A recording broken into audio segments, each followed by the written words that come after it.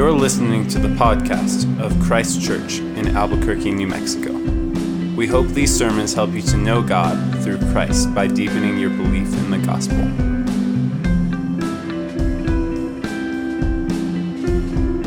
The reading this evening comes from Acts 19, verse 21. Now after these events, Paul resolved in the Spirit to pass through Macedonia and Achaia and go to Jerusalem, saying, "After I have been there, I must also see Rome." And having sent into Macedonia two of his helpers, Timothy and Erastus, he himself stayed in Asia for a while. About that time, there arose no little disturbance concerning the way. For a man named Demetrius, a silversmith who made silver shrines to Artemis, brought no little business to the craftsmen. These he gathered together with the workmen in similar trades and said, "Men, you know that from this business we have made our wealth. And you see and hear that not only in Ephesus, but in almost all of Asia, this Paul has persuaded and turned away a great many people, saying that gods made with hands are not gods. And there is danger not only this trade of ours may come into disrepute, but also that the temple of the great goddess Artemis may be counted as nothing, and that she may even be deposed of her magnificence, she whom all Asia and the world worship." When they heard this, they were enraged and were crying out, "Great is Artemis of the Ephesians." So the city was filled with the confusion, and they rushed together into the theater, dragging with them Gaius and Aristarchus, Macedonians who were Paul's companions in travel. But when Paul wished to go in among the crowd, the disciples would not let him. And even some of the Asiarchs, who were friends of his, sent to him and were urging him not to venture into the theater. Now some cried out one thing, some another, for the assembly was in confusion, and most of them did not know why they had come together. Some of the crowd prompted Alexander, whom the Jews had put forward, and Alexander, motioning with his hand, wanted to make a defense to the crowd.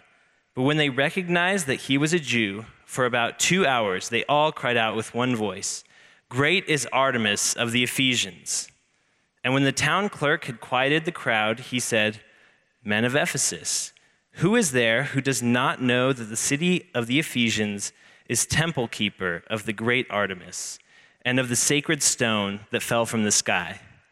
Seeing then that these things cannot be denied, you ought to be quiet and do nothing rash, for you have brought these men here who are neither sacrilegious nor blasphemers of our goddess. If therefore Demetrius and the craftsmen with him have a complaint against anyone, the courts are open, and there are proconsuls. Let them bring charges against one another. But if you seek anything further, it shall be settled in the regular assembly. For we really are in danger of being charged with rioting today, since there is no cause that we can give to justify this commotion." And when he had said these things, he dismissed the assembly. This is the word of the Lord. God, Father, we love you and we praise you, and we're so thankful you're a generous God who has spoken to us through your Son, spoken to us through your word, spoken to us through your Spirit. We ask now that you would continue to speak to us as we study what's true and right and good. Would you make us more like your Son? We love you. We thank you for Jesus. It's in his name we pray. Amen. Well, welcome. Tonight is a torch night. And so what that means, if you are within the age group of 4th to 6th grade, you can gather over here with Cedric and Aaron. They are going to lead you through the scriptures in a way that you can understand it a little better. Oh, Debbie's going to go as well. Maybe, maybe not. I don't know. Maybe. Yes, wonderful. And so if you are 4th to 6th grade, you are welcome to go. We got a few this evening. And great, wonderful. You guys have a good evening tonight. And I'm welcoming you this evening, and I'm thankful that you're here. If Christmas and Easter are the church services that people who don't often attend church are likely to attend, then I think Memorial Day is the opposite of that. It is the church service that most people who are likely to attend church don't. And so I'm really glad that you are here. If you are here, you're probably a part of one of three groups. One being you're the faithful and you love the word, and I'm just going to put you all in that group. I know you're faithful and you love to be here. Two, you have to work on Monday, and I'm sorry for that. obviously thankful for our veterans and what they do, and so we're excited to celebrate them.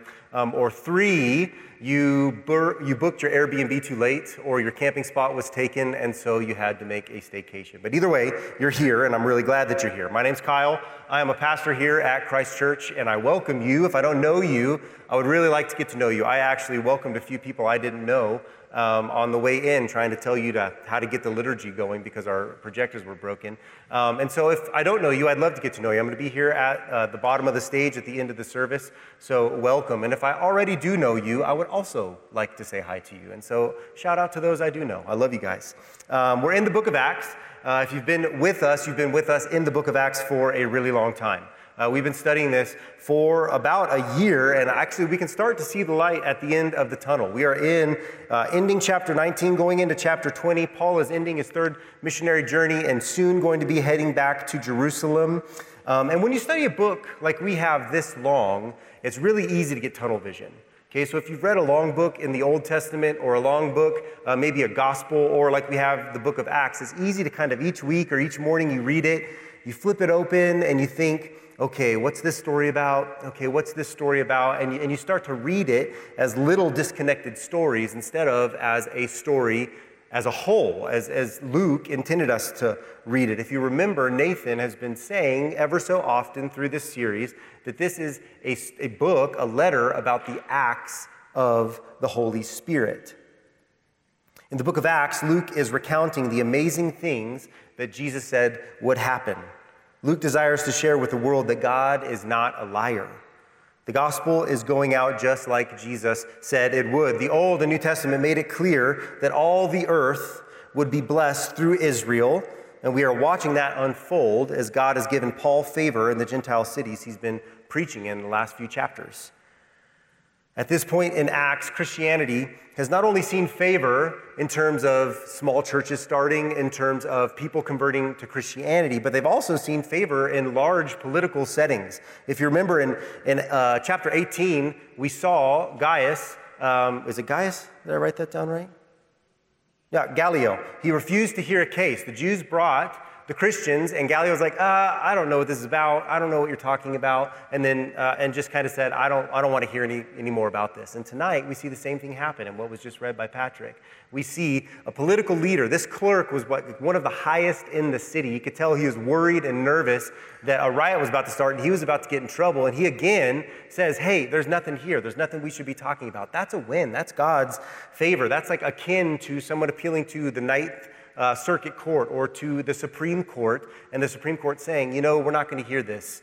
We as a culture, we as Americans know that if the Supreme Court's not going to listen, then most likely there's not going to be anything ruled on it. It's not something they want to hear. So when reading the Bible, it's important to keep that in mind. It's helpful when you read the Bible to ever so often ask yourself, what does the writer of this book want me to know? What is he saying? What was his point? And then on the flip side of that coin is what was, like when his original hearers heard this or read this letter or heard it read, what did they understand? It's clear, among other things, that Luke is highlighting that God is giving Christians favor as he is faithfully making good on the promises that he made even with Abraham. All the way back in Genesis chapter 12, the families of the earth are being blessed, not through the nation Israel necessarily, but through Jesus, the promised Christ who came from Israel. And in the midst of all of this big picture, all of these kind of big Supreme Court cases, we're seeing these stories, these couplets of stories. Last week there were 2 stories told, and Nathan taught us about that. 2 different baptisms. One, there were men who had been baptized into the baptism of John, and God, in his faithfulness and sovereignty, sent gospel sharers to proclaim that baptism of repentance is kind of only half the story. John came and prepared the way, but Jesus came and secured the way, right? He made the way. He is the way. And so Nathan preached on that, and those stories put together. And this afternoon, we're going to look at 2 stories Luke uses to highlight the work of Christ in the early church: the sons of Sceva and the riot in Ephesus. These smaller stories of the victory of the gospel are framed by the 2 larger stories of the political wins. And though there are a lot of difficult things that Luke could have written about, he saw fit to highlight that the gates of hell had no power against this growing church, literally the gates of hell. Jesus is not a liar. Everything God has said will come true and is coming true. All authority has been given to Jesus. His people are taking the gospel to places it has never been, and Jesus is present. He's with them.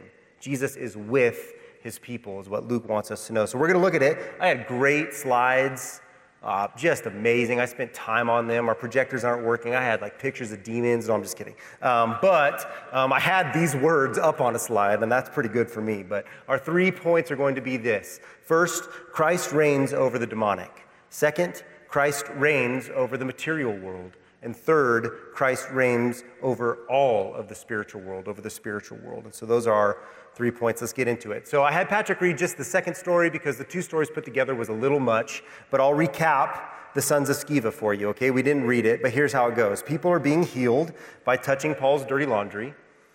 7 guys are attacked by a demon-possessed man who knows Jesus. They're beaten up and run away naked and wounded, and then a bunch of Christians burn their secret evil books. How's that for a Bible story? Super weird, right? Like, what is that? What's going on here? I think some of you thought, oh, he's going to skip it. He's not going to talk about that one. He's just going to, no, I'm going to talk about it. Come on. There are a lot of things in this story that go against our modern sensibilities. If you just read it kind of in tunnel vision, like we talked about, at section after section in Acts, okay, here's the next story, it actually gives you a lot more questions than it gives you answers when you read a story like this. It's helpful to understand the story in light of the people of the ancient Near East, kind of like what Nathan talked about last week, and their common practices. And you take their common practices, you parallel that with what Luke is trying to make clear, and then you start to gain better understanding. So like last week with tongues, which was a common practice in the ancient Near East, we see another ancient Near East practice make its way onto the pages of Scripture. It was common belief that there were some people that if you touched them, you might be healed, right? If you touched their cloak or if you were in their shadow, that's why Jesus was always surrounded by crowds. And not everyone, I mean, it's pretty safe to say that most people in the ancient Near East were sick with something. They had something, right? And not everybody was healed, but every once in a while, power would go out of Jesus and somebody would be healed. Same with Peter, right? It's safe to say that not every time he walked down the street, his shadow was healing, but people were jumping in his shadow, trying to become healed. And honestly, this is still happening today. Some of you might have family members or friends or personally done it yourself. Go on a pilgrimage, right? Here in New Mexico or to temples around the world claiming to have a drop of the blood of Jesus or maybe a sliver of the cross or a bone of a saint that could, if you were faithful and showed up, could heal you. Even some people travel around the world throwing conferences, right? If you just come, right, for a little small fee, come and be in my presence and then maybe God will heal you. So Paul's rags that were covered in his sweat, going along with this ancient Near East practice, were being carried away to the sick, and the sick were legitimately being healed. And if you're not careful, right, when you're reading this, if you don't take the time to ask what's going on, you will miss that Luke gives the credit of the healings to God specifically in verse 11. Look at verse 11. Luke put it plainly that God was doing the miracles. Paul was just the conduit. Paul did not set up a stand to sell his rags, right? He didn't immediately then say, oh, this is what's happening? Okay, let's build a temple, let's build a tent, bring all the sick, and we'll get this going. Paul didn't get distracted from his ministry. Paul preached Christ and Christ crucified, and God did miracles. Paul was faithful in his day job, and God healed the sick. It's easy to get distracted from God's clear calling of being faithful and sharing his love with the world. Humans need hope. You're going to hear me say that a few times this evening. We need hope. We crave it. We always have and we always will. So anytime something good happens, we seek to bottle it. We seek to package it. How can I control this? How can I make it mine? Anytime something bad happens, we run from it and we think it's bad. It must not be good. And we confuse our security and how we feel with maybe God's favor or a blessing. We want miracles, so we practice magic. We want all of the good as long as we can somehow control it. Like Nathan mentioned last week in reference to tongues, this could be God using a common belief in the ancient Near East to point to the power of Jesus, this healing. Luke, however, made it clear that Paul did not start a healing ministry. He knew his calling. Chapter 9 recounts, in Acts, chapter 9 recounts Christ's call on Paul's life, stating that he is a chosen instrument to carry his name to the Gentiles, not dirty rags, his name. So Paul let others carry the rags, and he labored in the day to support his ministry of preaching in the evening. I don't know if I'd be like that. Like if all of a sudden my dirty laundry started healing people, I think it'd be easy to become distracted and think this must be what God wants, and to forget what God has called me to, which is to love him and love others. He said it plainly over and over in Scripture. God told Paul, you were going to preach the gospel to the Gentiles. Paul had wisdom and clarity not to get distracted by the healings God was doing, but to then ever more pointed and seriously preach the gospel that Jesus had sent him to preach. And so, in his wisdom, Luke put the next story, this story of these 7 sons, to contrast what Paul was doing. Paul was laboring faithfully, God was doing miracles, and then the 7 sons of Sceva roll into town. What a name, right? The alliteration is awesome in English, but it's not there, in the original language. But the point is there, right?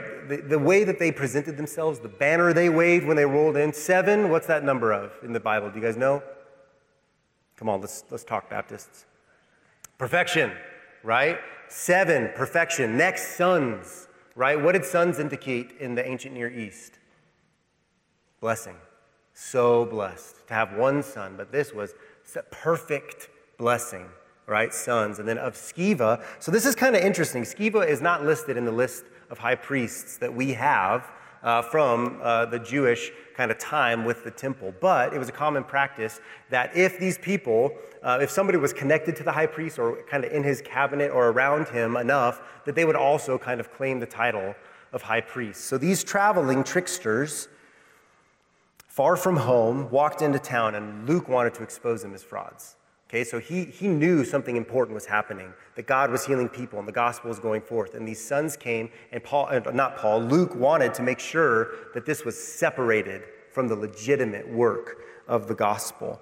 Again, this is another ancient Near East practice. These people would come in all the time. People were used to kind of these snake oil salesmen rolling into town and giving them a spiel, a song and a dance, maybe a magic trick, and then they would give them money and leave with their pockets full. They had heard that Paul was proclaiming the name of Jesus, and by that name, miracles were happening. They saw an opportunity. They would do this in most cities. They would hear what's the local God, what's going on, and then they kind of use their tricks around that. And this time, when they invoked the name of Christ, the demons spoke back. Not what they expected. It kind of reminds me of the medium in 1 Samuel when Saul comes to her and says, hey, I need to talk to Samuel. And she's like, okay, I'll try. And then when it actually works and Samuel comes forth, she screams, the text says. She's like, ah! She got way more than she bargained for. The demons of this story knew Jesus, and they knew they had to obey him. Demons of this story knew that Paul was directly connected to Jesus. So when these guys say, by the Jesus that Paul proclaims, they're like, oh, I know Paul. If Paul was here, we'd have to leave. But I don't know you. Who are you? They were not connected to Jesus in any legitimate way, who reigns supremely in the universe and over the demonic, and who promised to always be with his people. Remember that Great Commission promise? All authority in heaven and earth is mine, and I am with you always. What a gift that Jesus said. He is with his people. The demon-possessed man jumped on them, beat them up, and then ran them out. And it's interesting, if you contrast this with the demon-possessed man that Jesus comes onto in Mark 5, you get a very different story. So let's just kind of compare and contrast them. Jesus, one man, that man was possessed by many demons. His name was Legion, and there were many demons in that man. And this one, 7 sons of Sceva, right? The boys, they walk up, one demon. Okay, so there's the difference there. Second one, as soon as Jesus walks up to these men, they know, that these demons know, this man, they know, oh, this is the Son of the Most High God. And they ask, please don't cast us into the abyss. Here, the demons don't recognize him. They don't have a clue who this guy is. Jesus heals the man, casts out the demons. The man is now in his right mind. He is sitting, healed, no longer harming himself, and ready to walk and love and trust Jesus. Here, the exorcists leave naked and ashamed, definitely not in their right mind because a demon just spoke back to them. Right? That's the difference. Luke is wanting to make it clear that when Jesus moves, when God moves, something different is happening. So then we ask, like we said at the beginning, what's the author trying to make clear? What does he want the original audience to know? And I think he wants us to know that Christ reigns. He rules and reigns this universe. Though he's no longer with us physically in body, he still reigns. There's not a place on this earth he is not in authority over. He heals the sick. He rules over the demonic, and the name of Christ is being extolled, the text says. The fear of God is expanding, and the church is growing. Luke is separating the work of God from the work of the world. Miracles are from God. Magic is from man. Christ is always at the center of legitimate miracles. Man is at the center of magic. When the Spirit works, Christ is magnified, he's made much of, and therefore God is glorified. And when man works, man is magnified, man is glorified, and it always results in shame and death. You've seen it over and over again, inside the church and outside the church, right? There's always that charismatic person in the news that's being exposed as a fraud, being exposed as a liar, being exposed as a magician. The modern sons of Sceva might enjoy their tricks for a moment, but they will be found out, and their shame will always be exposed. This is why I think we should be like Paul in this story, who's barely mentioned. You know, if you read it again, he's barely even mentioned. We should seek to be faithful. Faithful in our work, faithful in our gospel proclamation when we get the opportunity. We have no need to conjure up results because we know that God reigns. Too many people travel from town to town, church to church, ministry to ministry with their bag of tricks, serving in their own power, only to move on to the next place when they're exposed. When their magic runs out, listen, Jesus does not want your tricks. He wants your heart. He's not after your magic. He's after who you are. He wants to know you. And we as your pastors, we know that life is hard and messy. We know you are struggling and fighting against sin. We know you are struggling and fighting for faith. And we're the same. We're no different. We're no better. We're no above that fight. Our desire is that you look, not act and try to look perfect or seem perfect, put on a perfect face. Our desire is that you trust in the one who is perfect. That you faithfully pursue him. That you know how he loves you and desires you to form you in his image. We're confident that when you grow in your faithfulness to Christ and when you receive his love, we know that the rest will follow. We know you'll grow in holiness. We know you'll grow in love and gospel proclamation, but it starts with a miracle. It starts with Jesus. In Matthew 7, Jesus tells the magicians that they're not called magicians, but they're these guys saying, hey, we've been around, we've been doing a lot of stuff in your name, right? We've seen a lot of cool stuff in your name. He tells those people, depart from me, for I never knew you. They did so much, but they never found their rest in Christ. They didn't know him. And it's funny because in my, 10 or 12 years of ministry, time after time, this verse has haunted people. They come into my office saying, what if I approach Christ on that day and he says, depart from me, I never knew you. They haunt so many of us, these verses, but they should set you free if you're in Christ.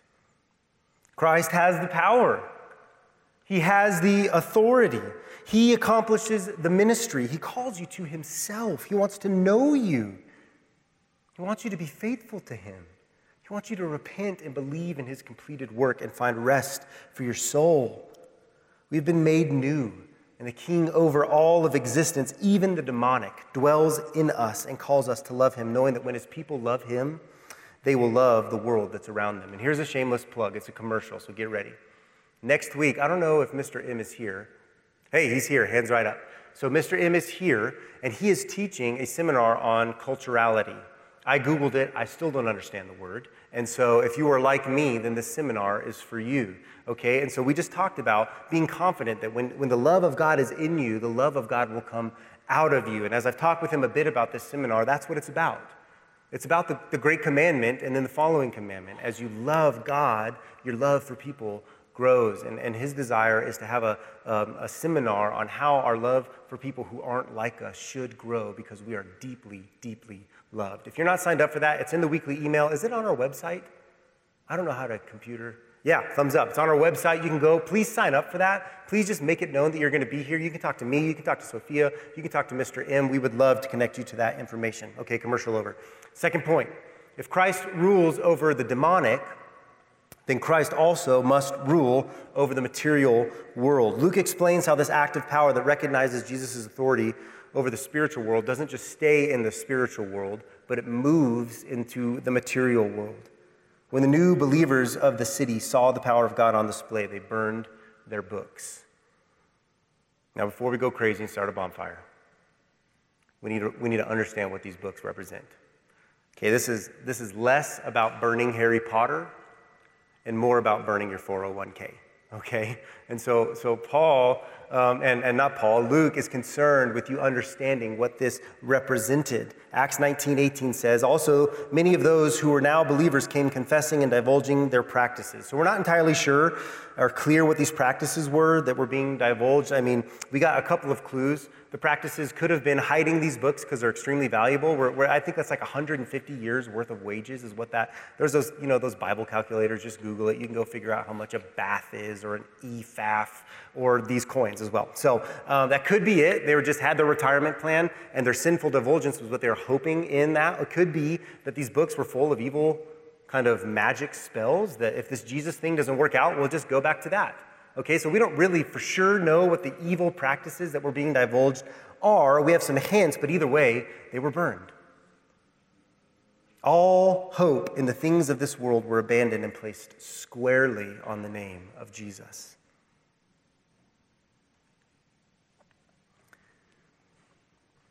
He's the king of both the spiritual and the physical world.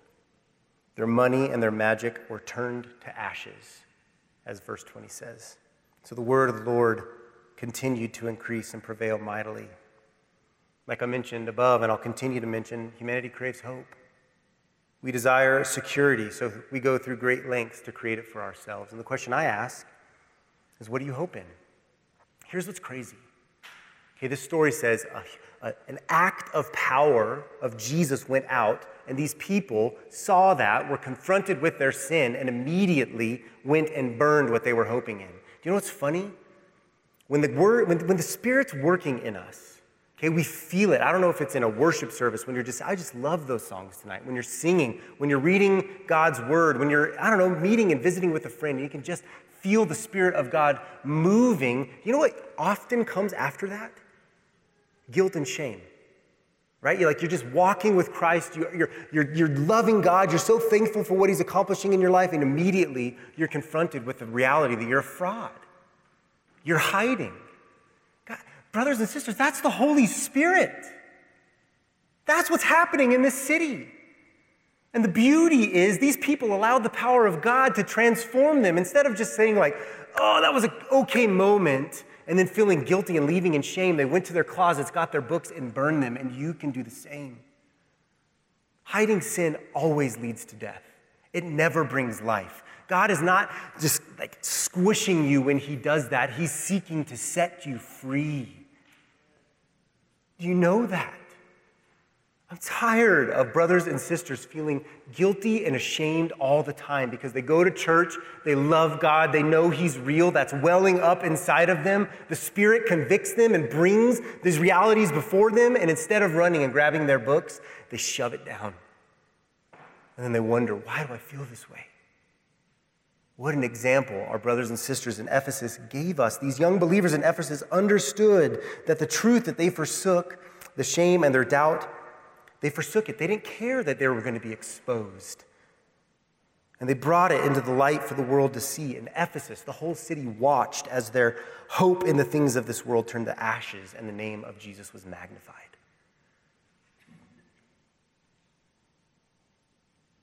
Humanity has always placed its hope in things. And God has always called us away from that foolishness to Himself. Adam, a thing. An apple, to become like God, to know God, to control some magic piece, to kind of go around the cross, go around trusting Jesus. And all of us have done exactly the same. We have all gone our own way, and that's why Christ came to die, to save a people from their sin, from loving lesser things to loving a God who is worthy of their love and who can love them back. And this, freedom from the love of money and the false sense of security it brings, I think, is an undeniable miracle of the gospel. And I know we're miracle, yeah, like a baby being born. I hate to burst your bubble, it's not a miracle. It's beautiful. It's not a miracle, right? Miracles are this. God has set natural order, right? So baby being born is actually the opposite of a miracle. It's the most natural thing that happens, right? It's beautiful, but it's not a miracle. It would be a miracle. I can't drop my notes because then I can't preach. I'd freeze. But if I drop my notes and they just hovered, that would be a miracle because the natural was then affected by the supernatural, right? And naturally, we love money. Naturally, we put our hope in it. And I think even the new wave of minimalism in our culture is a great example of that. Christian generosity exists because we do not believe that this world is our home. That's what happens. That's the miracle. We're changed. We're freed from the need of possessions and the hope and identity that they bring. And the current obsession with minimalism in our culture is a great example. Against that, in my opinion, Christians seek to minimalize their possessions because we already possess the most valuable thing in the universe, which is the Spirit of God in us. Our identity is secure, so we seek to be generous and not be defined by the things that we own or the things that we don't own. We're freed to view our money as a gift to be stewarded for our own good and for the good of others around us. Contrast that with even just, so minimalism sounds like the opposite of that, right? Getting rid of stuff. Seems noble. It's wrapped in an attempt to find hope and identity in being a person who has less stuff. It doesn't matter if your house is filled with stuff or doesn't have any stuff. You can still be controlled by stuff. Right? You can give away money and still be enslaved to it. It's all about your heart. It's all about your new mind, how you view it. Please don't hear me say, so this is like, oh, you think every Christian is super generous and everyone... No. I know that every Christian, we're not all generous. We're not all freed from the love of money. The Spirit has a lot of work to do in my life in that regard. Nor am I saying that every generous non-Christian that's ever given is just a fraud. I love it when non-Christians seek to alleviate the poor. What I'm saying is that the power of Jesus changes how people view and use money and possessions. It lifts our eyes from our own worldly goals and it secures our hope firmly in riches yet to come. And that's a miracle. That's what Luke is showing us by putting these two stories side by side. When the gospel grows in the hearts of believers, our hope in the things of this world wanes. It goes away, it disappears. We know that one of the reasons Paul was really wanting to get back to Jerusalem is because the poor churches of the Gentiles had made a collection of money, and he wanted to bring that back to the church. Now, you guys are like, yeah, that makes sense. Crowdfunding, NATO, World Health Organization, that all makes sense. Doesn't make sense. In the ancient Near East, this is unprecedented. It was not done. The Jews can figure out themselves. They can take care of themselves. Their God should be taking care of them. We'll figure out ourselves. And if they fail, we'll go take them over. That was the mindset. There was no like philanthropy for nations. I think that's a good thing that it's grown, but it wasn't here. This is a miracle. This makes no sense in the context of the ancient Near East, that poor people were putting their money together to send to another nation to bless poor people. That's the Spirit of Christ. That's what's happening in these stories. That's what Luke wants you to know. It changes you. It transforms you. And if the freedom from fear and hoping in the things of this world was enjoyed by the Christian, then Luke puts the response of those who didn't know Christ right under it. He wanted to contrast that. Acts 19, 25 and 26 says this: They gathered together with the workmen in similar trades and said, Men, you know that from this business we have our wealth. And you see and hear that not only in Ephesus, but in almost all of Asia, this Paul has persuaded and turned away a great many people, saying that gods made with hands are not gods. This scene is often presented just as greed. When I was growing up, I think I heard this preached. It's like, these guys, as soon as they started losing money, then they got mad. I don't think that's only what's happening. These men were losing money, right? So they got nervous and gathered to make a plan, but they're losing more than money. The loss of money exposed a much deeper loss that they were accruing. It exposes their source of hope going away. The hope that leads the Christians above to burn their retirement plans has caused despair and fear in the hearts of those who had nothing greater to hope in. Luke wanted to highlight that.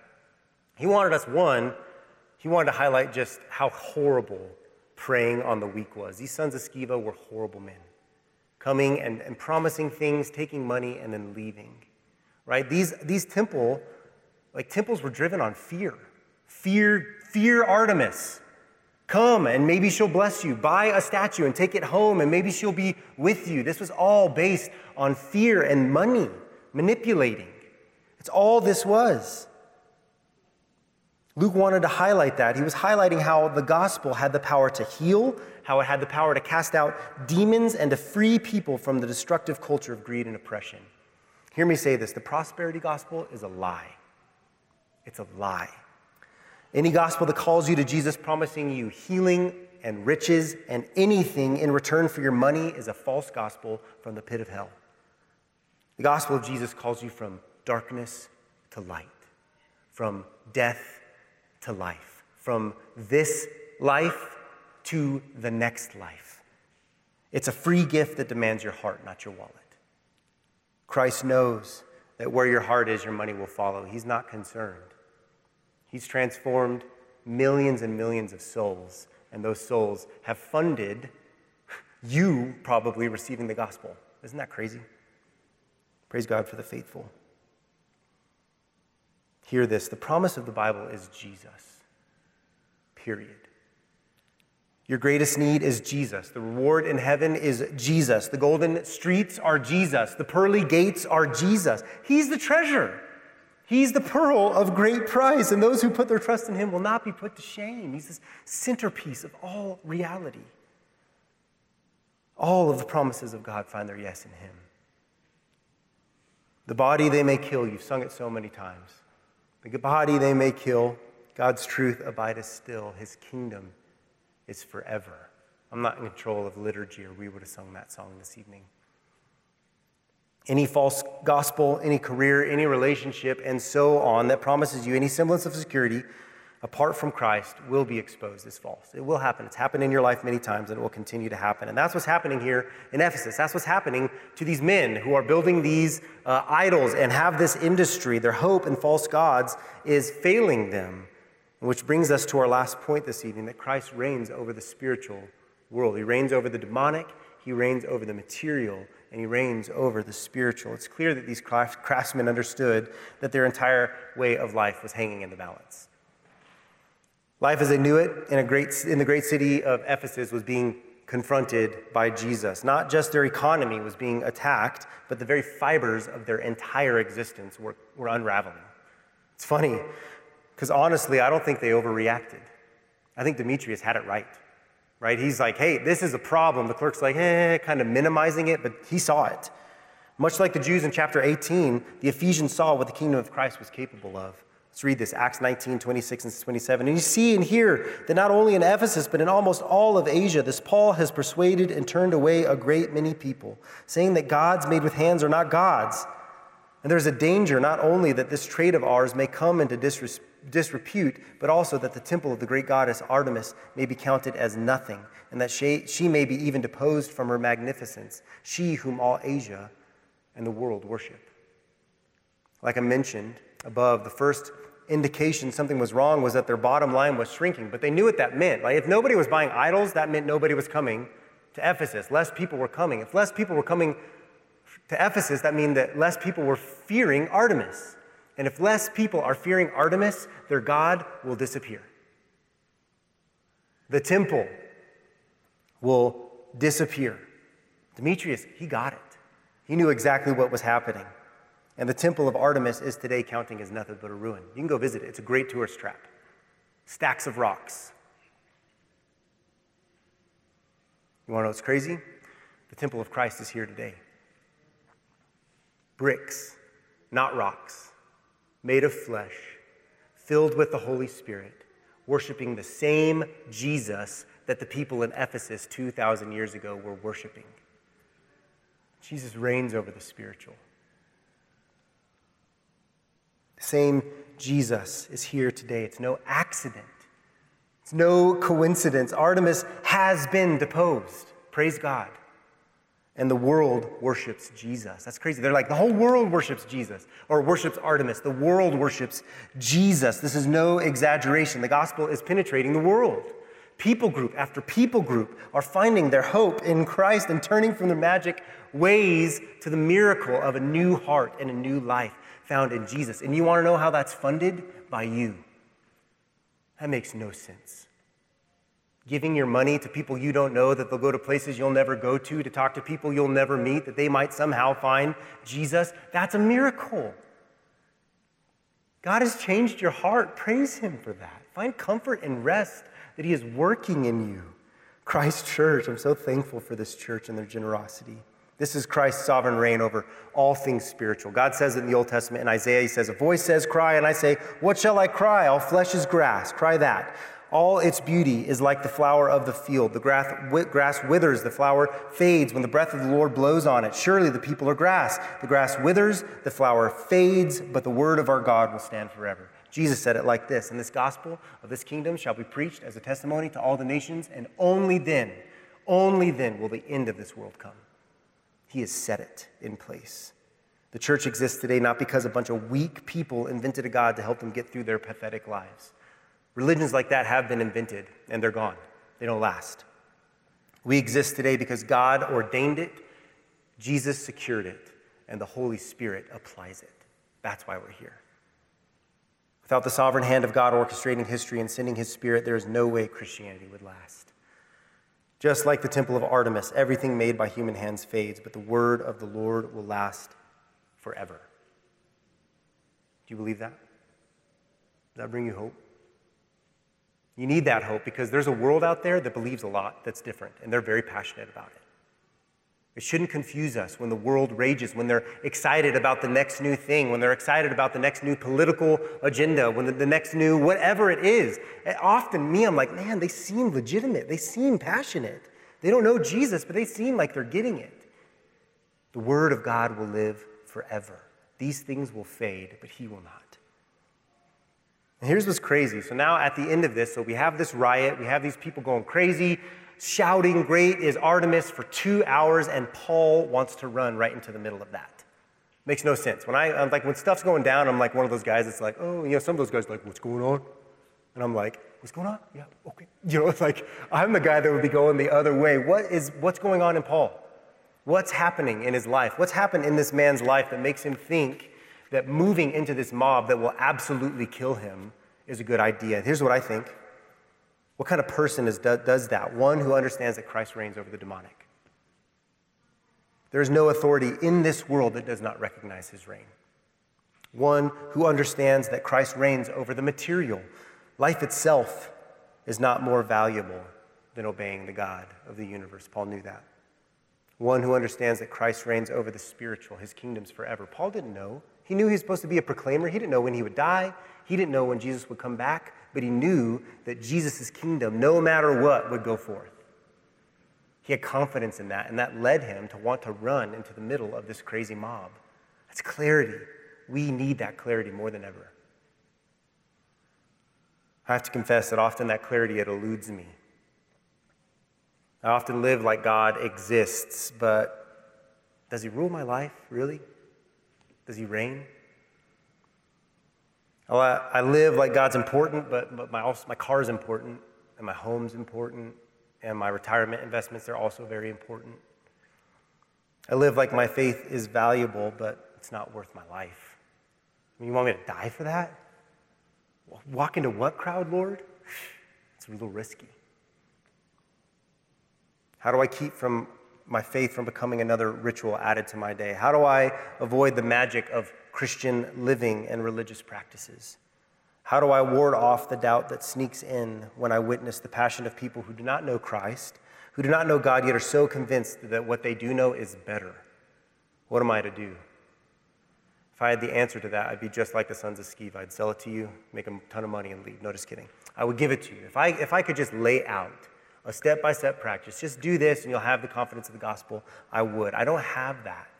I don't have the silver bullet that just penetrates every heart the same. But what I do have, based on the text today, I would encourage you to forsake the pursuit of man-made magic and focus on the miracle of Christ in you. So often, man, if God would only cast out a demon right in front of me, if you'd only heal a guy right here, then I would have faith. You're neglecting the fact that you were dead, but now you're alive. You were deaf, but now you hear. You were blind, but now you see. Focus on the miracle Christ has done in you and quit trying with the magic and the foolishness of this world. Forsake the lie that hiding sin is safe and bring it to the light. There's nothing in this universe that Christ does not reign over, so trust his reign in you. Seek to be faithful in your work and be faithful in your sharing the love of Christ when you have opportunity. Trust him when he says that he will never leave you or forsake you. Trust him when he says that when you come to him, you will find rest for your soul. Trust him when he says that you have the better thing. He is the treasure hidden in a field. He is the pearl of great price. He is the answer to your brokenness. He's the hope your soul was created to find rest in. Trust him. If you're here today and you've not trusted Christ, I would love to talk to you after this service. Altar calls have fallen out of style, so I can't do one. But I'm going to be standing right here, and I would love to talk to you about the gospel. I would love to talk to you about how he's transformed me and how he can transform you. And if you are here and you are in Christ, but you're struggling to allow him to reign over areas of your life, come talk to me. Talk to your GC leader. Talk to the person sitting next to you. Let's burn our hidden books and fix our hope securely and perfectly on Christ, that we might be satisfied and that his name might be magnified. Amen? Amen. Let's pray. Father, we love you, and we praise you, and we worship you, and we thank you, Jesus, that you reign. You reign over all things. You reign over the demonic.